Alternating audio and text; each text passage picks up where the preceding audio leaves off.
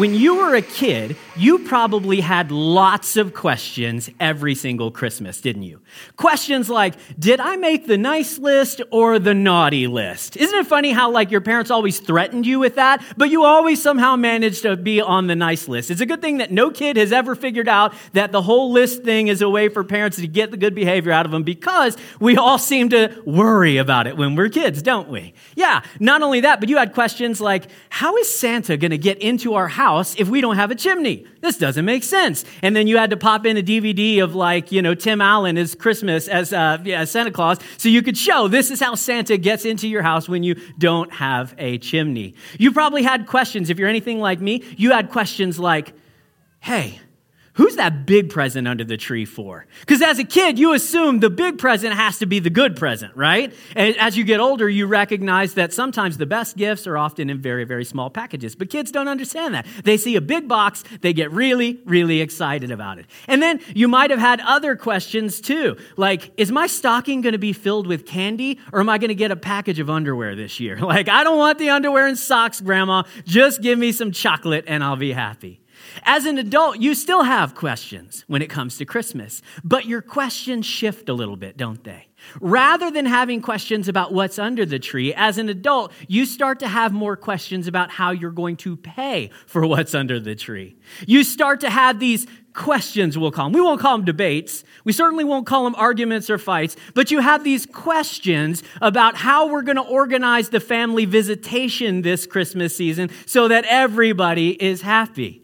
You've got big questions, you've got small questions, and of course, the questions have a tendency to grow. Some of you might be asking the biggest questions of all this Christmas season. Questions like, why am I even here? What's the point of all of this? And is there a God? If there is a God, why is it that I feel the way that I do? We've got questions on questions on questions. Some of you might even be asking the biggest question you could possibly ask this Christmas. What does my wife want for the holidays? I have no idea what my wife wants for Christmas.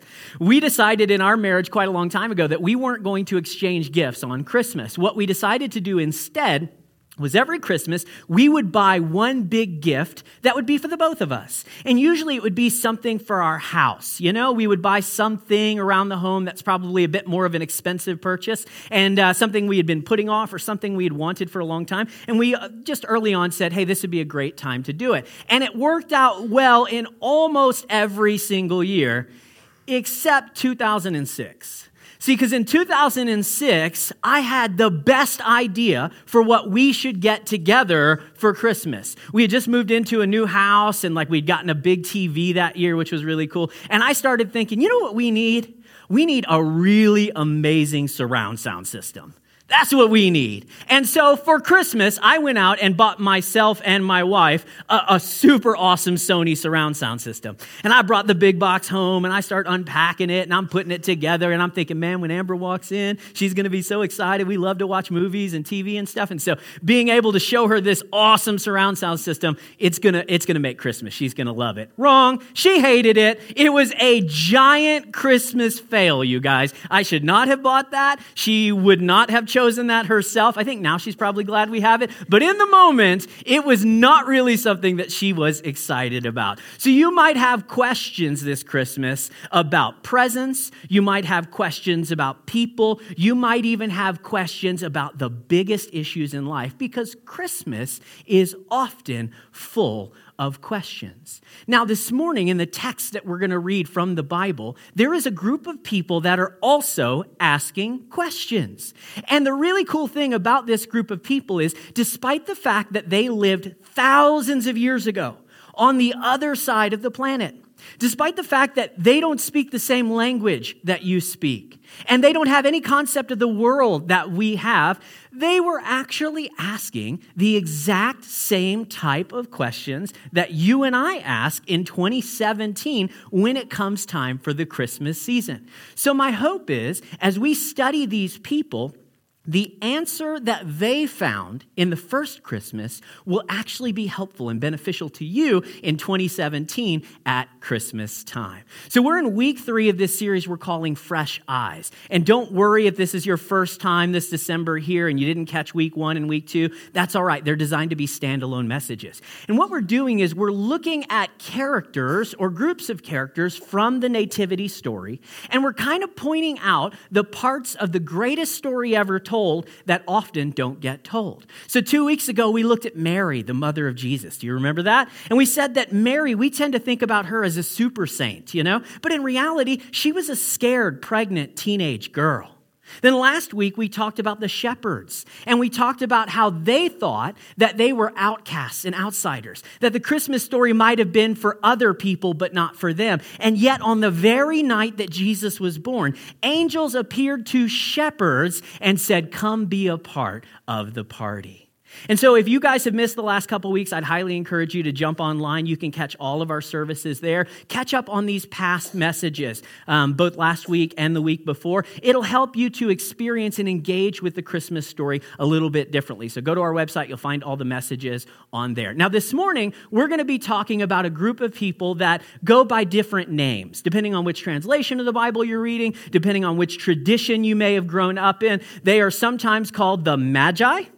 Sometimes they are called the wise men, and even sometimes they are called the 3 kings. They probably have other names, I just don't know of them, but they definitely have at least those 3. So let's look at their story. It's going to be found in Matthew chapter number 2. And we'll have the verses here on the screen. You can read along right there if you want to, or follow along in your own copy of the Bible. Matthew chapter number 2. We're going to read verses 1 and 2, and then we're going to jump down to verses 9 and 11 to catch kind of the full scope of their story. So the Bible says Jesus was born in the town of Bethlehem in the region of Judea during the reign of King Herod. I love the fact that the Bible gives us this specific level of detail. This isn't a myth. This isn't some once upon a time. I just went and saw Star Wars yesterday, and they start off every single movie with "in a galaxy a long time ago, far, far away." I don't remember exactly what the wording is, but it's like myth, right? This is not that way. It gives us specifics, and it says, at this time, in this place, in this city, there was a baby born. The scripture says about that time, around the time that Jesus was being born, some wise men, there's one way to refer to them, some wise men from eastern lands arrived in the city of Jerusalem asking, "Where is the newborn king of the Jews? We saw his star as it rose, and we have come to worship him." Now skip down to verse number 10. The scripture says, when they saw the star, they were filled with joy. The Magi, the wise men, the 3 kings as they're often called. When they saw the star, they were filled with joy. And they entered the house, the place where Mary and Joseph and baby Jesus were. They saw the child with his mother Mary, and the scripture says they bowed down and worshiped him. They opened their treasure chests, and they gave him gifts of gold, frankincense, and myrrh. Now, this is a really famous part of the Christmas story, right? Like, even if you're not a Christian, you don't go to church real regularly, it doesn't matter. You are generally familiar with the wise men. Every nativity scene you've ever seen has had these 3 guys. They typically have camels with them. They look like they're from a different part of the world. And so their story is really familiar. But you might be surprised about the number of things that we don't know about this group of guys. So, pop quiz time. How many wise men were there? 3 is the typical answer. But do you know the Bible actually doesn't tell us how many wise men there were? It never says there were 3 wise men. What the scripture says is there were 3 gifts that they brought, which were gold, frankincense, and myrrh. It's on the screen. It's not a trick question. Yeah, so these guys, they brought 3 gifts. And so the tradition evolved that there were 3 of them. They each brought 1 gift. But it could have been a couple of dudes, could have been 15 dudes. We really have no idea how many of these guys there actually were. Another thing that we don't really know about them is where were they from? We just don't know. So the Bible says they are from eastern lands. But it doesn't define eastern lands. And technically, everything on the planet is east if you go far enough, right? So there are a lot of theories and ideas about who these guys were and where they came from. One theory is that they were from Persia, which is ancient Iran. So just next door to Israel. That's possible. They could have also been from the area around India or Pakistan. They could have been from that section of the East. They could have come from as far as China and traveled all of that way. But we don't know. Everything we have is a best guess. It's just a guess as to where these guys actually came from. And as I mentioned, they're sometimes referred to as the three kings. Were they actually kings? Who knows? We're just not sure. They might have been, but the Bible actually never explicitly calls them kings, and so we don't know. Our best guess, based on what the Bible tells us and what we know about the area at that time, was that these were members of a priestly religious class.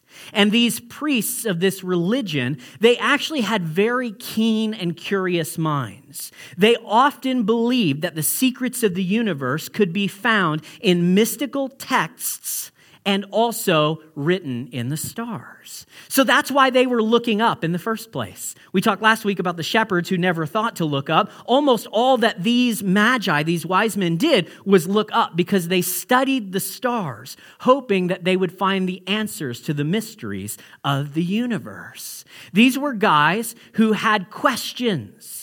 They lived their life asking questions and seeking answers. Questions about the natural and questions about the supernatural. They would study the motions of the stars, and they were incredibly advanced in their capabilities to predict like constellations and movements of stars and direction and navigation and all of those things because of their natural questions they asked. They also asked questions about the supernatural. They had a belief in magic, so to speak. In fact, the word magi that we see in the Bible is where we get the English word magic or magician from.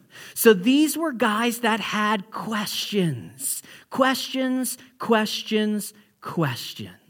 The cool thing is, if you have ever had questions yourself, either about the natural world or the supernatural world, then you can identify with these guys who lived thousands of years ago on the other side of the planet.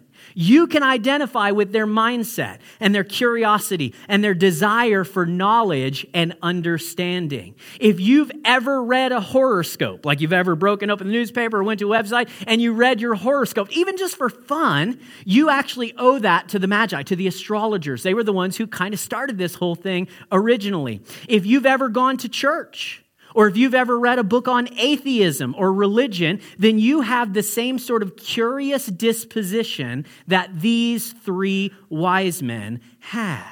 If you've had big questions, like if God is so good, then why is there so much evil in the world? You're actually following in the tradition of these guys. If you've had questions where you've wrestled with the idea of theism versus science, then you actually fit into the same sort of perspective that these wise men had in their day. If you've ever wondered, why are there so many religions and what good do they do? Again, I think you can grab a hold of this story of the Magi and you can identify with them because it's powerful. The answer that the Magi found at the end of their search, at the end of their quest, actually is the same answer that you and I are looking for, whether we realize it or not. Now, there's one more way that you actually might relate to the Magi. Okay? You might be here this morning and you say, look, Dan, I'm not a Christian. I'm not a believer. I come from a pretty skeptical perspective. I've never been a part of a church. I don't plan on being a part of organized religion. And if so, I want you to know, first of all, that you're very welcome here. I'm so glad you're here. This is a place where you can come and explore Christianity, and I'm not going to pressure you. Nobody else is going to pressure you. You make decisions at your own pace. If you examine what we believe based on the teachings of Jesus and you say, wow, this is for me, awesome. If you say, I still don't think it's for me, I want you to know that we still love you and welcome you. You can belong here. When we say welcome home, that applies to every single person, regardless of your background. And if that's where you find yourself, I want you to know that the Magi, they weren't Christians or Jews either. They were a part of another religion altogether. And so in that way, some of you may strongly identify. You feel a bit like an outsider to faith in the same way that they did. The Magi didn't know God, the God of the Bible. They didn't know him the way that Mary and Joseph knew God. All they had were questions. Questions about life, questions about the afterlife, questions about who or what God is, questions about themselves and the world that they lived in. If you are here this morning with questions, I hope you'll pay close attention to what the Magi discover at the end of their search.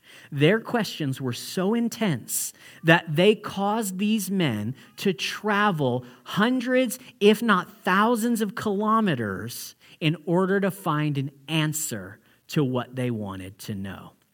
When they got to Bethlehem, though, they did not find what they expected to find.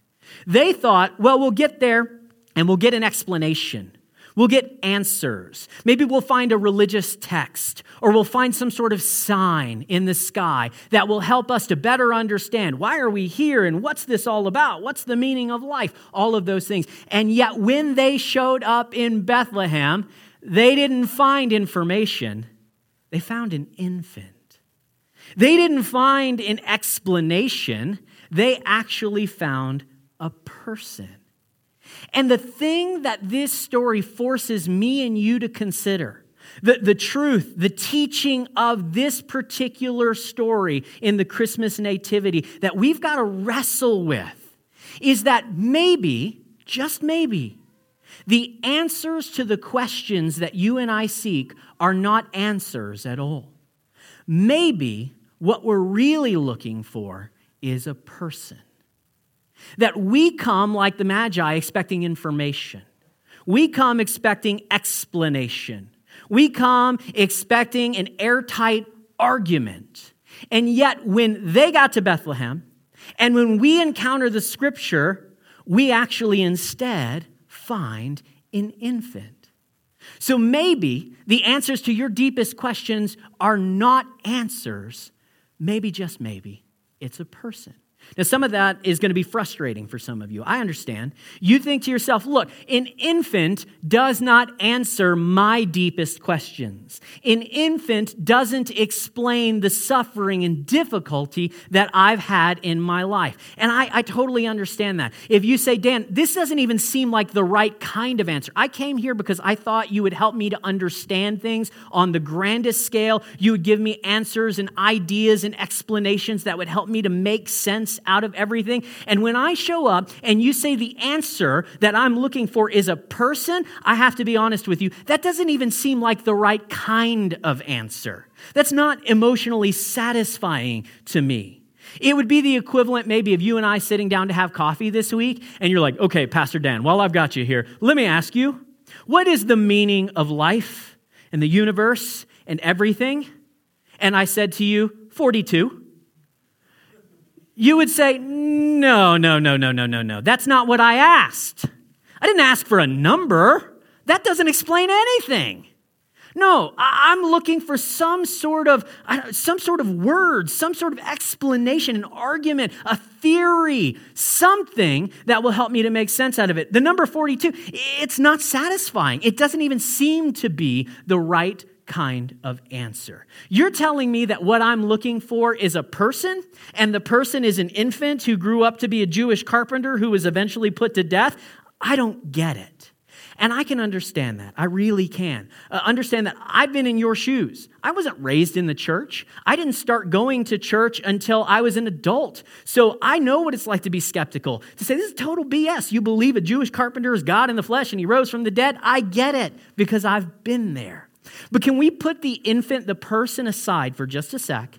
And can I ask you a question that almost nobody in the world ever asks themselves?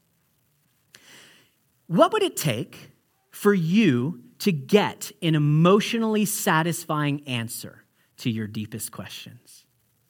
What would it take for you to get an answer that would explain all the things that have happened in your life and all the things that have happened in our world?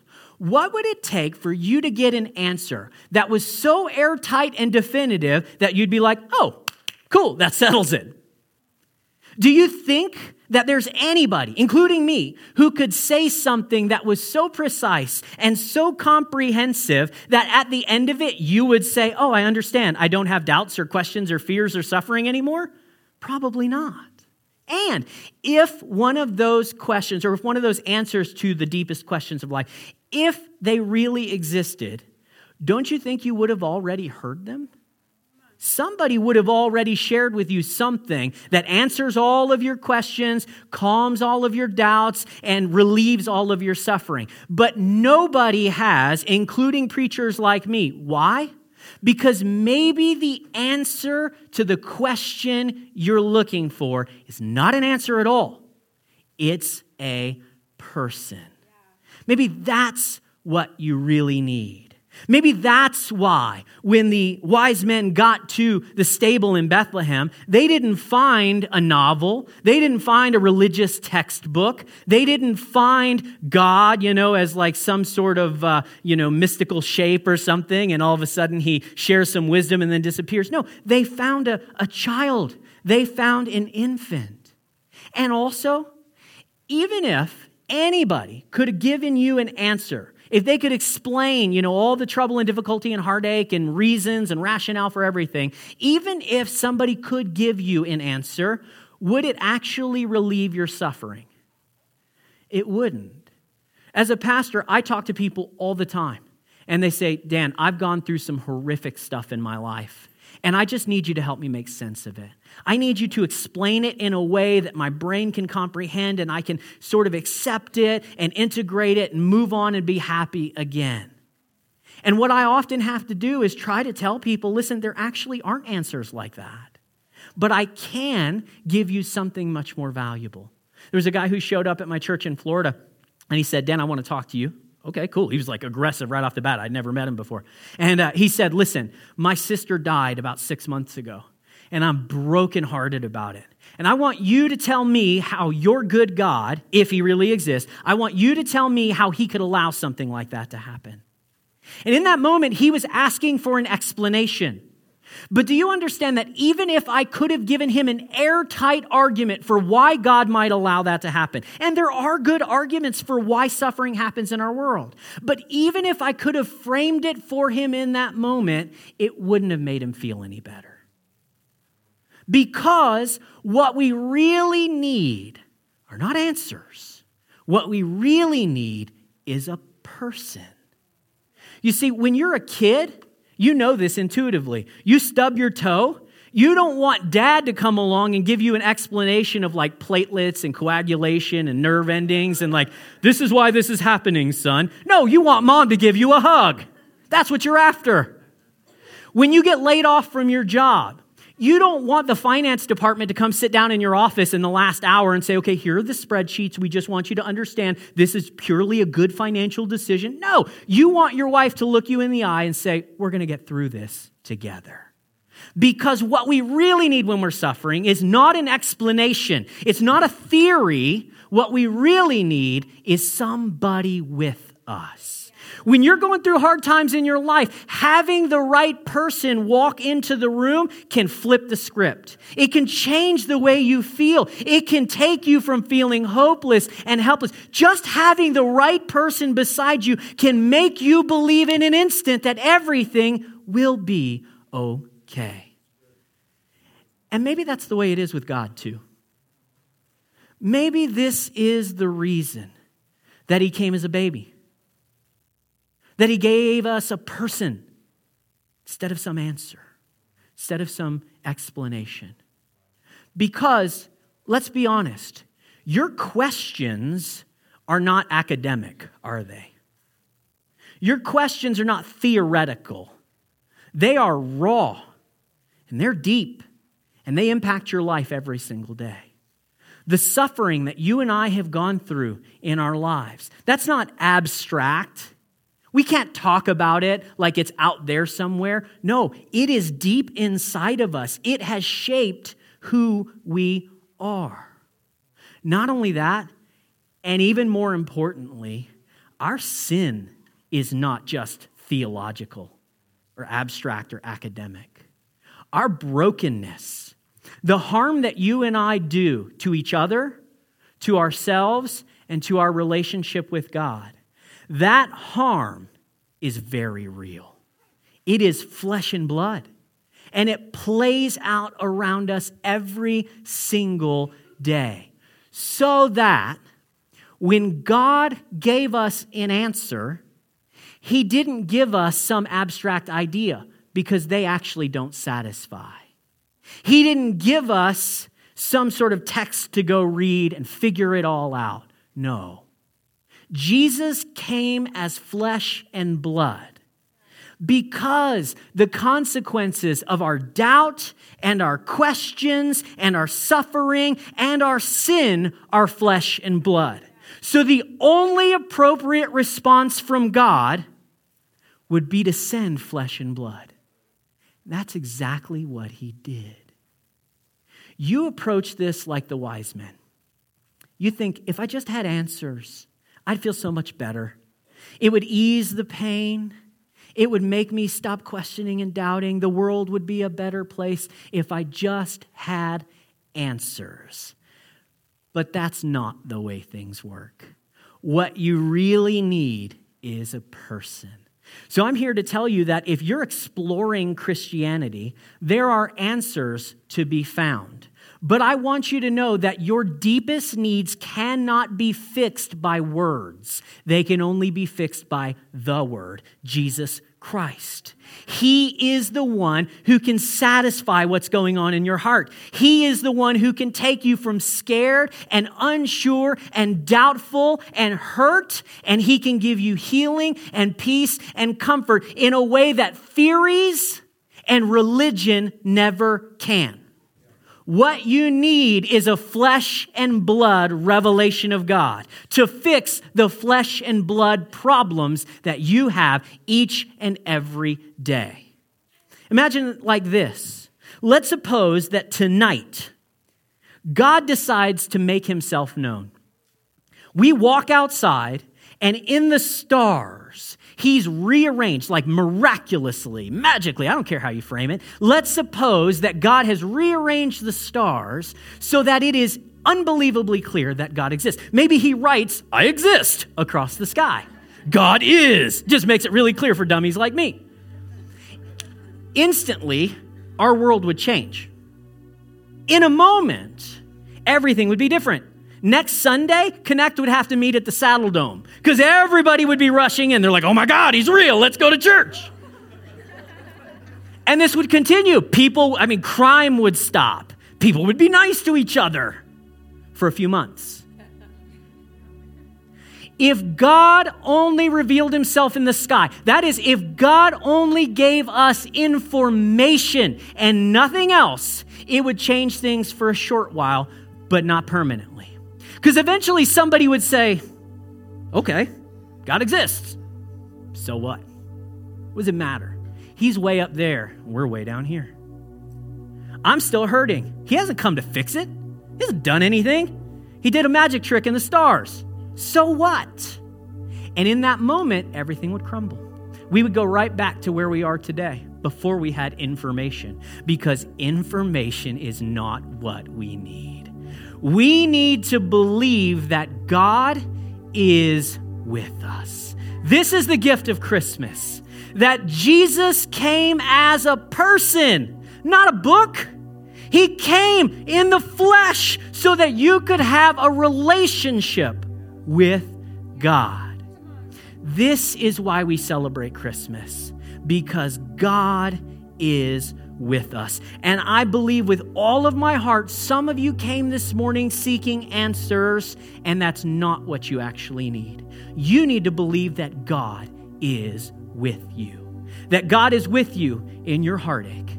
That God is with you in your doubts. That God is with you in your past sufferings. That God is with you in your present love life. That God is with you when you feel tension because you've been very successful and yet you still feel unsatisfied. That God is with you both in the triumphs and the tragedies. You need to believe that God is with you. And he proved it when he showed up as a person instead of an argument. He demonstrated it when he came as an infant rather than just giving us a handful of information. Because you can be transformed by a relationship. Information doesn't have that power. So this morning, I want you to believe, I hope that none of you will leave this place without knowing deep down in your heart that God is with you. Not only that, but I hope you'll recognize that God, who came to be with you, actually hopes you'll respond to him. See, if he came in order to have a relationship, relationships demand response. You can't have a one-sided relationship. If you say, oh, I'm in a relationship with that person and they don't know who you are, don't know your name, you've never had a conversation, that ain't much of a relationship. And so God came to offer you a relationship. Like if God wants to be with you, the question is, do you want to be with him? This is how Christmas can change everything for you. This is how a faith like ours can change. Not because we think we're better, not because we think we have the answers because we read the Bible. Most of us haven't read the Bible. It is because we have a relationship with a person named Jesus who has transformed us from the inside out. So as we close this morning, I want to give you the opportunity to respond, to begin this relationship with God through Jesus. It's not magic. It's not hard work. This is just you reaching back to the God who's reached down to you. So let me invite you to bow your heads and close your eyes. You don't have to say this prayer if you don't want to, but if you are ready to make a decision for Jesus, you want him to be not just the Savior, but you want him to be your Savior this Christmas season. If you don't want information, but you want relationship, then this is your moment. So as we bow our heads and close our eyes, I'm just going to invite you to repeat this simple prayer. This is not a difficult thing. You can say this out loud or to yourself. Doesn't really matter. Say, dear Jesus, I believe you came for me. Thank you for being my Savior. Amen. My friends, if you prayed that prayer, then your life has begun to change. Because now you have connected with the God of the universe. Not information about the God of the universe, but you have actually connected in relationship with him. That is a beautiful thing, and that alone has the power to transform you this Christmas.